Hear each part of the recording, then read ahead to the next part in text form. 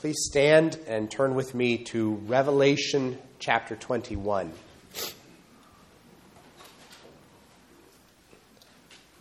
We're going to have a lot of New Testament readings from Revelation as we continue Zechariah, I do believe.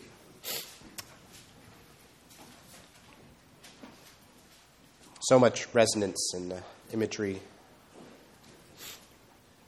and the hope that is begun in these late Old Covenant prophets and brought to fruition in Christ in the vision that he gives his Apostle John of the very end. So tonight we'll read Revelation 21, verses 1 through 8. Let's pray and ask God's blessing on his word. Our Father in heaven, please instruct us now through the Scriptures. Your word is living and active and sharper than a two-edged sword, so we pray that it would pierce through the dimness of our minds and the hardness of our hearts to soften us and change us. We ask this in Jesus' name. Amen. Revelation 21, verses 1 through 8. Then I saw a new heaven and a new earth. For the first heaven and the first earth had passed away, and the sea was no more. And I saw the holy city, New Jerusalem, coming down out of heaven from God, prepared as a bride adorned for her husband. And I heard a loud voice from the throne saying, "Behold, the dwelling place of God is with man. He will dwell with them, and they will be his people, and God himself will be with them as their God. He will wipe away every tear from their eyes, and death shall be no more. Neither shall there be mourning, nor crying, nor pain anymore. For the former things have passed away." And he who was seated on the throne said, "Behold, I am making all things new." Also he said, "Write this down, for these words are trustworthy and true." And he said to me, "It is done. I am the Alpha and the Omega, the beginning and the end. To the thirsty I will give from the spring of the water of life without payment. The one who conquers will have this heritage, and I will be his God, and he will be my son. But as for the cowardly, the faithless, the detestable, as for murderers, the sexually immoral, sorcerers, idolaters, and all liars, their portion will be in the lake that burns with fire and sulfur, which is the second death." Amen. And now let's turn to Zechariah chapter 2, Old Testament.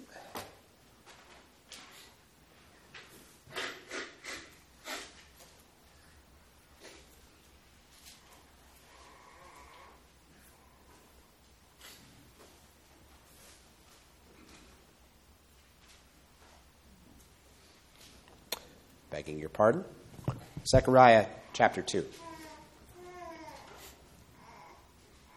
"And I lifted my eyes and saw, and behold, a man with a measuring line in his hand. Then I said, 'Where are you going?' And he said to me, 'To measure Jerusalem, to see what is its width and what is its length.' And behold, the angel who talked with me came forward, and another angel came forward to meet him and said to him, 'Run, say to that young man, Jerusalem shall be inhabited as villages without walls, because of the multitude of people and livestock in it. And I will be to her a wall of fire all around, declares the Lord, and I will be the glory in her midst. Up, up, flee from the land of the north, declares the Lord. For I have spread you abroad as the four winds of the heavens, declares the Lord. Up, escape to Zion, you who dwell with the daughter of Babylon. For thus said the Lord of hosts, after his glory sent me to the nations who plundered you. For he who touches you touches the apple of his eye. Behold, I will shake my hand over them, and they shall become plunder for those who served them. Then you will know that the Lord of hosts has sent me. Sing and rejoice, O daughter of Zion, for behold, I come, and I will dwell in your midst, declares the Lord. And many nations shall join themselves to the Lord in that day, and shall be my people. And I will dwell in your midst, and you shall know that the Lord of hosts has sent me to you. And the Lord will inherit Judah as his portion in the Holy Land, and will again choose Jerusalem. Be silent, all flesh, before the Lord, for he has roused himself from his holy dwelling. Amen. You may be seated.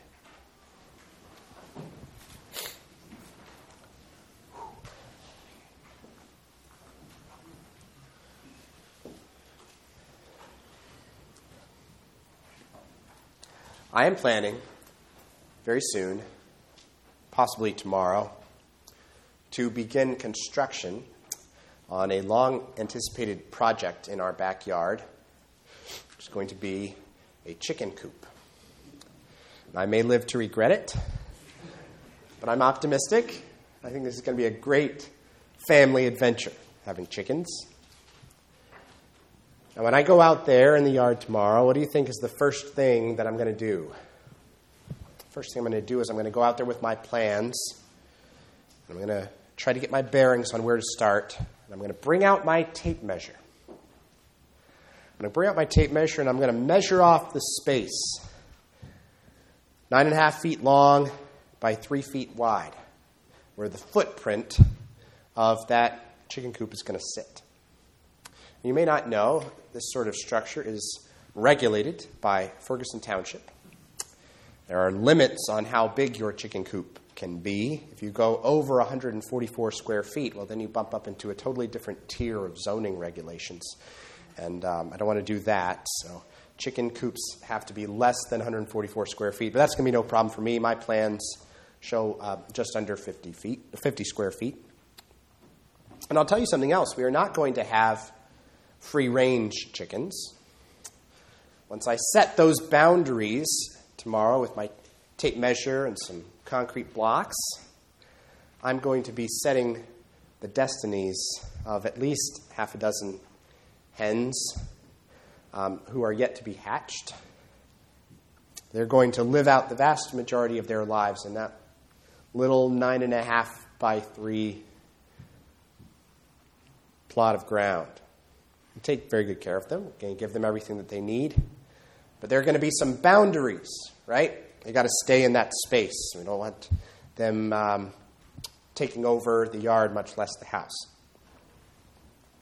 I don't want to indulge this too much longer. I know all this sounds a little bit trivial, but there's a reason I bring this up, and that is I hope it will help to set off by contrast something that I'm going to bring out from Zechariah chapter 2 tonight. I look at this chapter in 3 parts. Number 1, expanding and defending the place for God's people. That's verses 1 through 5.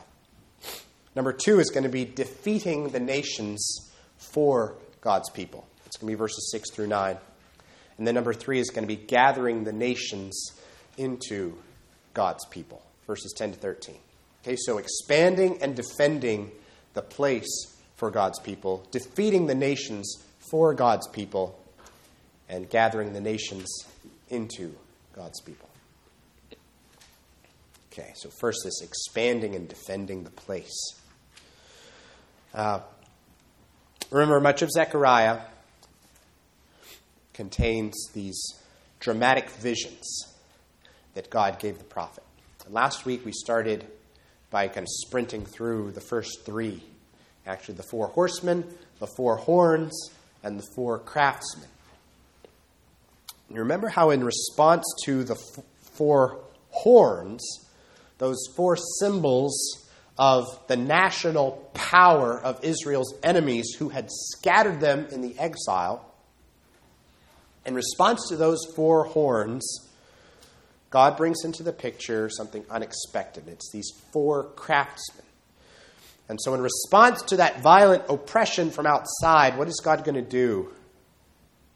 God is going to build something.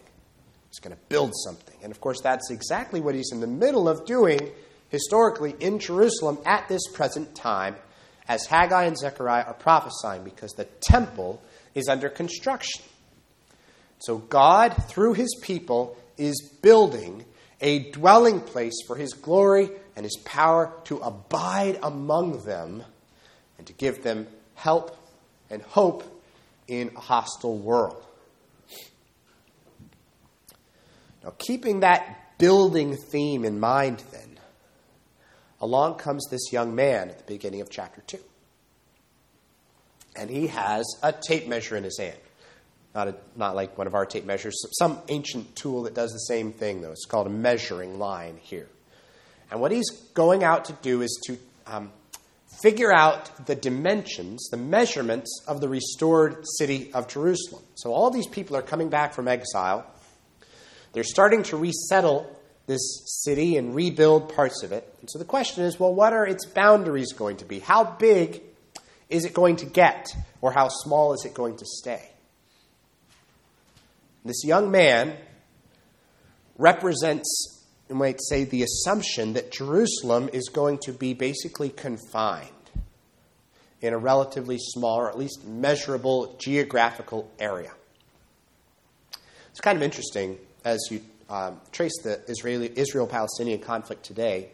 You can find maps that show the varying boundaries of the modern city of Jerusalem, depending on who has had military control at various points and what kinds of policies were in place during the various decades of the 20th century on into this century. So we talk about the city of Jerusalem, but what is Jerusalem? Which boundaries do you go with? Which are the right ones? How do you know what's in the city and what's outside of it? It's maybe not so simple. But you see, Zechariah is being given a message that teaches us a different way of thinking about this. Don't preoccupy yourself with those artificial boundaries, physical like a wall or political or on lines on a map or otherwise. Don't preoccupy yourself with those boundaries of that plot of ground anymore, because God's plan for Jerusalem's future, God's plan for Jerusalem's future even now, is about something that far transcends any specific political entity or geographical spot on the map. Because the Jerusalem that the Lord wants to teach Zechariah to see is a Jerusalem without city limits. A Jerusalem without city limits.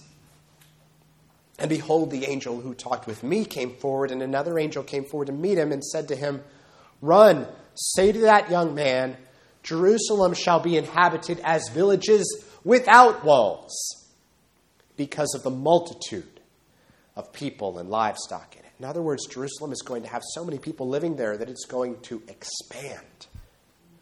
Any walls that you could build, well, the people would overflow those walls. Jerusalem is just going to keep growing, expanding.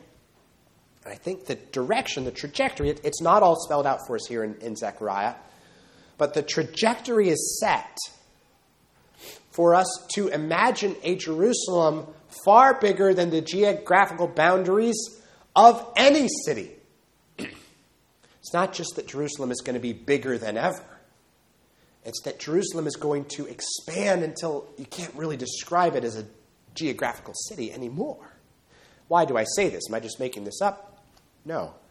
This is because this is the image we get of Jerusalem at the very end in the book of Revelation, which shares a great deal of imagery with the Old Testament prophets in general and Zechariah in particular. In Revelation 21, we read part of it earlier. We could have gone on. I'll describe it now. If you go on in that chapter, the new Jerusalem in the new heavens and the new earth is described as being 12,000 stadia on each side. You don't know what a stadion is, but if you do the math and you compare it with the ancient measurements and how long they were, that's over 1,300 miles on a side. 1,300 miles is the distance between here and Houston, Texas. Okay? So we're not talking about a city at this point as we think of cities. New York City, Manhattan is dwarfed utterly by comparison with that new Jerusalem that John's describing in Revelation. We're not talking about a city anymore. We are talking at that point about a realm, a realm. And some have argued that since 12,000 is surely a symbolic number, as almost all the numbers in Revelation are, that the point at that stage is likely, from John's point of view, that we're really to think of this New Jerusalem as expanding to encompass the whole new creation. The 12 being that number of completeness, the number of the 12 tribes, the whole people of God. These 12s keep being repeated in Revelation. And so this 12,000 by 12,000 stadia, this New Jerusalem is expanded to fill the earth, essentially, is the message there. The whole new creation is the holy city, which is shaped, by the way, like the Holy of Holies of the Old Temple, a perfect cube. The whole world is being transformed into a temple dwelling for God with his people. Okay, now that's Revelation. That's not Zechariah, obviously. And it wouldn't be fair to Zechariah to import all of that fuller revelation from the New Testament back into his own frame of reference. But we're talking about the trajectory that is being set by the one Holy Spirit who inspired both books. This is where Zechariah is pointing us to an expanding Jerusalem, a Jerusalem bursting out of its seams, a Jerusalem bigger than God's people have ever experienced it before, so that it cannot be held in by the boundaries this man may measure or the walls that the people might build. Now, a generation later, Nehemiah is going to come, and he is going to build a city wall for Jerusalem. That is historically going to take place. And from that day to this, that particular earthly metropolis is going to have boundaries of some kind or another, often changing, but there will always be some boundaries in some fashion. So Zechariah is not predicting that in the near-term future, Jerusalem won't have any walls. He is pointing beyond Jerusalem's near-term future to the final future, to the last days, the final end of all this, that this present Jerusalem is symbolizing, is pointing God's people to, preparing them for both the future and the present. Zechariah is reminding the people. He's reminding them where their security really comes from, which is not from a physical wall that they might build. And again, they will build a wall under Nehemiah with the Lord's help, and that's going to be good. It's part of the Lord's way of protecting them. But Nehemiah's wall is not ultimately what is going to keep God's people in or keep their enemies out. Nehemiah's wall is not ultimately what is going to keep Jerusalem safe. So I love the way that God goes on here to describe himself in verse 5 as Jerusalem's firewall. And I will be to her a wall of fire all around, declares the Lord, and I will be the glory in her midst. I don't know a whole lot about the IT world, but I love the word firewall. I love that our computers have firewalls. It's the greatest thing to imagine. I'm certain that I don't fully understand what a firewall does, but I know that it protects my computer against hackers, other malicious agents who might want to get into it. And as awesome as I'm sure the technology itself is for people who understand it much better than me, I keep finding myself though imagining like a literal wall of fire, which to me is kind of cooler to imagine. And that is, of course, what Zechariah is teaching us to imagine here. He is evoking that mental image of a literal wall of fire.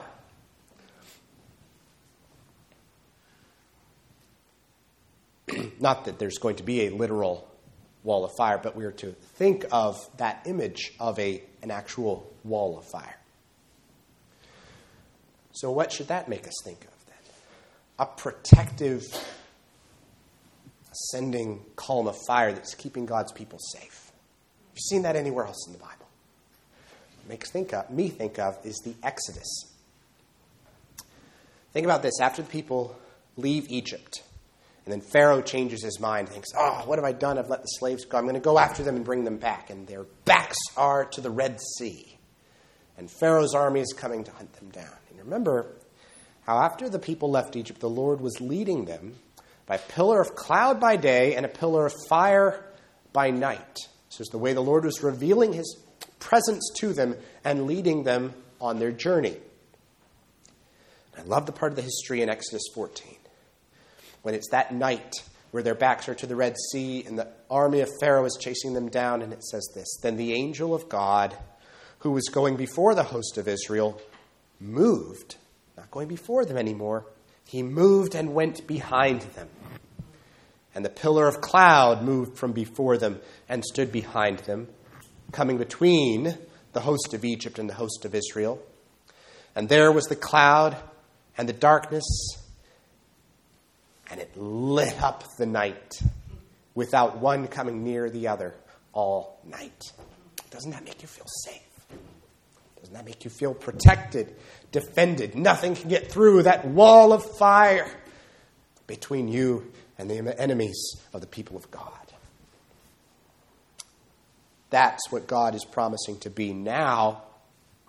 Not just one pillar between Israel and one specific army. God is promising in Zechariah 2 to be this all around his people all the time.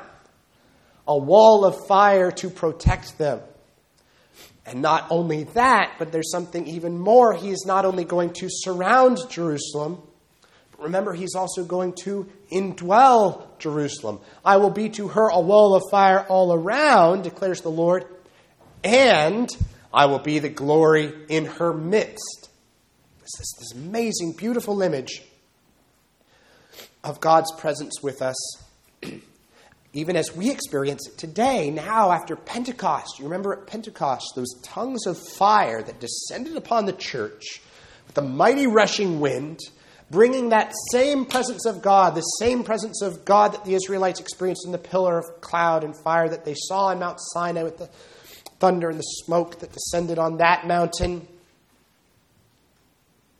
It's the same presence of God that came down symbolically at Pentecost to dwell permanently with the church for all time. See, right now, we are living out the fulfillment of what Zechariah is looking forward to here. We are part of a Jerusalem without walls that encircles the entire globe.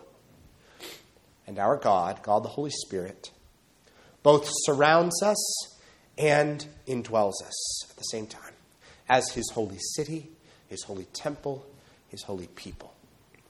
He is a wall of fire protecting us, and he is the glory in our midst. So Zechariah pictures God expanding and defending the place for God's people. And that is exactly what God has done in Christ for the church through the Holy Spirit.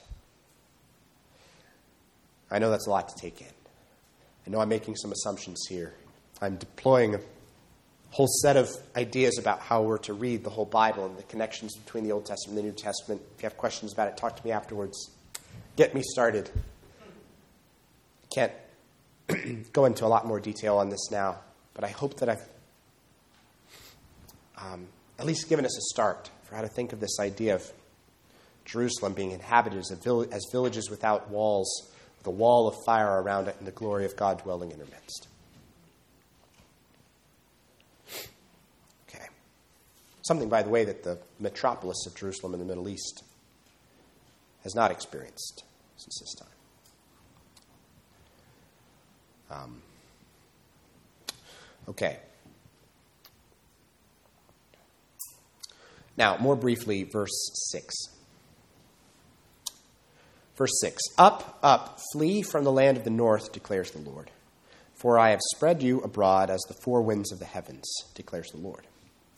Up, escape to Zion, you who dwell with the daughter of Babylon. Here Zechariah is envisioning the return of even more exiles from Babylon to Jerusalem, which did in fact happen. The return from exile came in sort of waves or shifts.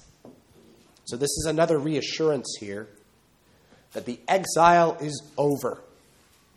The time is now to come back to the promised land. North is the direction that you go to get to Babylon from Israel, and it's from the north that the people would have to travel to return from Babylon to Israel. So God previously had scattered them in judgment. Now he is regathering them in grace. So no longer are the nations going to plunder God's people. No, the Lord says, instead, he says, he who touches you touches the apple of my eye. And the apple of your eye sounds kind of confusing. It's the English translators rightly trying to preserve the more a word for word rather than idea for idea translation. But the apple of your eye, it simply means the center, what we would call the pupil of your eye. It's nothing fancy. Benjamin took a little tumble recently while he was holding a toy, and as he fell, the toy kind of hit his face a little bit. And afterwards, he had a scratch on his eyebrow and the top of his cheekbone. But his eye was unharmed. Why? Because the Lord has designed our bodies to protect that vulnerable piece of our anatomy, right? With this, with your eye socket and the hard bones of your skull, with your eyes set back behind them. And it's not only your bone structure, but it's your instincts as well, right? What kind of milk makes you blink? It's pasteurized. Right? Seriously, though, your instincts are to protect the apple of your eye, right? If something comes at your face, you throw your hands up. Of course, partly to protect your whole everything. It's so important in your head, but your eyes in particular, you're going to throw your hands up. You're going to duck. You're going to get out of the way. These are your instincts to protect that vulnerable but precious aspect of your body. If somebody came up to you and tried to touch you on the eyeball, what would you do? You say, "Get away from me. Stop doing that. Don't touch my eye." And if they tried again, you might get a little more aggressive in the way you reacted to them, or defensive anyway. Now listen again to what the Lord says about you. His priority to defend and nurture and guard you against your enemies. He says, he who touches you. Put your name there. He who touches you touches the apple of my eye. What do you think the Lord is going to do if somebody tries to touch you, to harm you? Well, he says here, behold, I will shake my hand over them. Speaking of the nations here, putting a little bit more back in the specific historical context here, these nations that want to harass and oppress and scatter Judah, those harassing, oppressing nations are going to become plunder for those who previously served them. And then you will know that the Lord of hosts has sent me. This is how zealous the Lord is to protect his people, how zealous the Lord is to defend us, to keep us safe. This is what true security looks like, this true assurance that we are going to be okay in the end. I want you to think about this. I want you to think practically, could this be a help to you? When you start to feel that rising swell of anxiety in your heart, and it's threatening just to take over your mind and to throw you into a panic and to consume you with fear and worry. At night when you can't sleep, when you feel your stomach churning because you don't feel safe and you don't know what's going to happen and you're afraid for the future.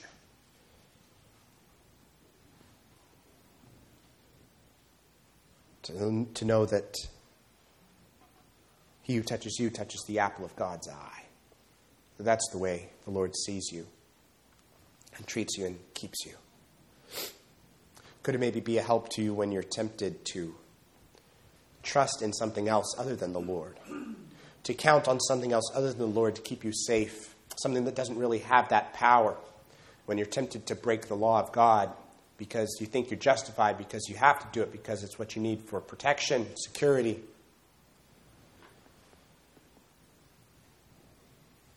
But the Lord already treats you as the apple of his eye. He's already a wall of fire around you. Why would you need to be reduced to that kind of cowardice?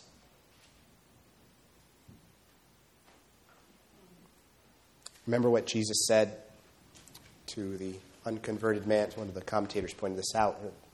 The man who would eventually become the Apostle Paul. Saul, Saul, why are you persecuting Christians? Is that what he said? That's what Saul was doing, right? He was persecuting Christians. But what Jesus said to him was, Saul, Saul, why are you persecuting me? You mess with my people, you're messing with me. And I will come to their defense. He who touches you touches the apple of my eye. That's how Jesus sees you. That's how Jesus treats you. Because you belong to him, not just as property, not just as something over there on the shelf. Oh, yeah, that's mine, some of my stuff. No, it's like you're part of his body. He's going to protect as you would protect your own eyes. That's how much Jesus loves you. That's how much Jesus keeps you safe. Okay. So far, things don't look so good for the nations, right? Things look good for Israel. The nations around them, not so much. But that's only half of what this chapter has to say about the nations. Because now we come to verse 10, where it says, Sing and rejoice, O daughter of Zion. For behold, I come, and I will dwell in your midst, declares the Lord. And many nations shall join themselves to the Lord in that day, and shall be my people. So immediately after this assurance that he's going to defeat the nations for the sake of his people, the Lord turns right around and gives an even better hope of an even more mighty and amazing way that he is going to overcome the hostility and rebellion of the nations, not by destroying, for some of them, not through destruction, but instead by bringing them within the saving reach of his kingdom of grace. The Lord can do either one. Remember from our morning series, the Lord is glorified both in judgment and in salvation. And we get both sides of God's glory here. Some of the nations he is going to subdue in defeat. Others he is going to subdue in salvation by bringing them into the people of God and uniting them with Israel as part of his covenant. We've got to remember that the whole conversion and inclusion of the Gentiles in the New Testament through the ministry of the apostles after the coming of Jesus, we should not think of that as being somehow off script. Again, it's coming out of the blue. It was not a contradiction of the Old Testament. It's true, it confused the predominantly Jewish Christian church at the time. They didn't see it coming, but they should have, on the basis of the Old Testament. It was the plan all along. It was exactly what God had been promising, including here in Zechariah 2. It was exactly what God had been promising as one of the highest and grandest manifestations of his saving power, that he was going to throw open the gates of salvation to every tribe and tongue and people. That in Abraham, all the nations of the earth were going to be blessed. Genesis 12, verse 3. They were going to be blessed through faith in the Son of Abraham, Jesus Christ. And of course, that's where we really can find ourselves in this passage. This is where we fit in to this story. What a mercy that you and I, as coming from the nations, get to experience God's power among the nations in the context of verse 11 instead of the context of verse 9. Experiencing his righteousness, as we heard about this morning, experiencing the righteousness of God revealed in the gospel instead of merely revealed in the law. Revealed in salvation instead of revealed merely in judgment. In salvation instead of destruction. And so we have to ask, how can that possibly be true? What could make it possible for us, natural enemies of God, to be, as it says here, join ourselves to the Lord and to be his people? To have him dwell in our midst as his portion, as his dwelling place? The answer, risk of repeating myself, but I told you this morning these things don't go without saying, and they bear repetition.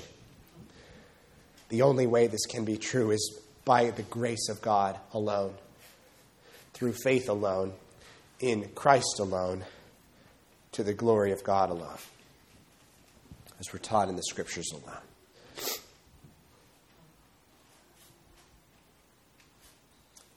And it is with the glory of God alone filling our vision that Zechariah leaves us in the wonderful closing verse of this chapter, verse 13, leaving us silent along with all flesh before the Lord, because he has roused himself from his holy dwelling, in awe of what God is getting up to go and do for the defeat of the nations and the rescue of his people. Do you know how many times in the Bible God's people are taught to pray, "Arise, O God"? Arise, O God. Many times. Go search for it when you get home on an online Bible or something. Search for the phrase, "Arise, O God," and look how many times it comes up. And this starts, I believe, in the book of Numbers. Numbers chapter 10. When it says that whenever the people of Israel broke camp in the wilderness, as they were wandering through the wilderness, and they started marching again. They were going to be on the move.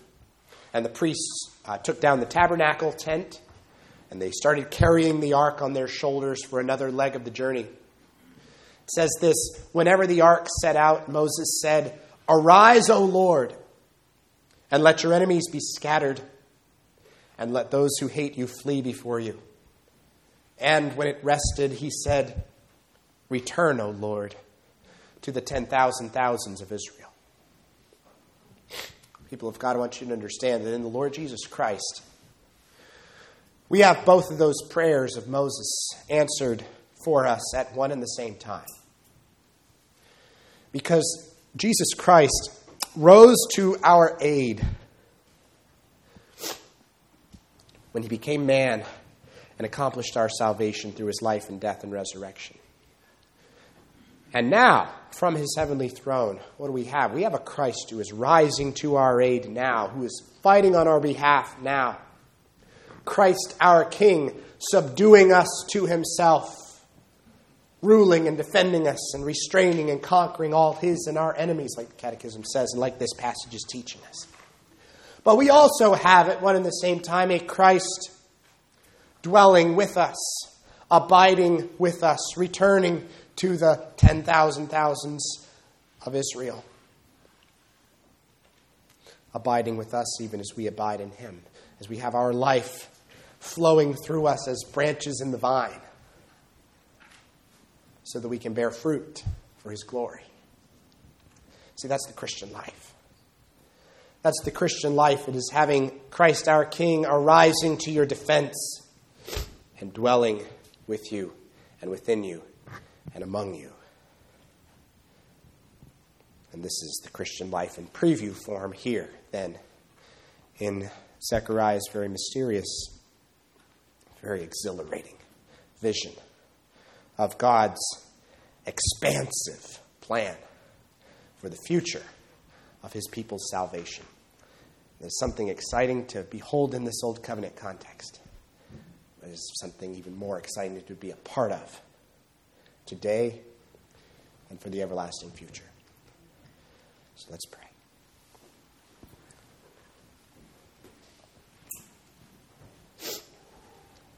Our God, we thank you for these wonderful visions. Thank you for not just telling us the truth, but for showing it to us. It's such a picturesque and moving and exciting kind of way, as in these word pictures, these visions that Zechariah had. Lord, you didn't have to reveal the truth to your people just this way through your prophets, but you did, and we're so thankful. This texture of the Scriptures, that you've spoken to us in this way too. We thank you, Lord, that you have made us part of the Jerusalem without walls that is expanding even now through the proclamation of the gospel to fill the earth. We thank you that you are a firewall around us. And we thank you that you are dwelling in our midst, that you have gathered us in from the nations, and that you will defend us from the world that continues in its hostility against you and us. And so we rest in you, we trust you, and we ask that you would help us to take these things to heart and call them to the forefront of our minds at the right time, in the moment of fear, in the moment of suffering, in the moment of temptation, so that rather than living out of our instincts and our fears, we would live out of these great gospel realities that you have brought to us in Christ, by the strength of the Holy Spirit at work within us. And we ask this in Jesus' name. Amen.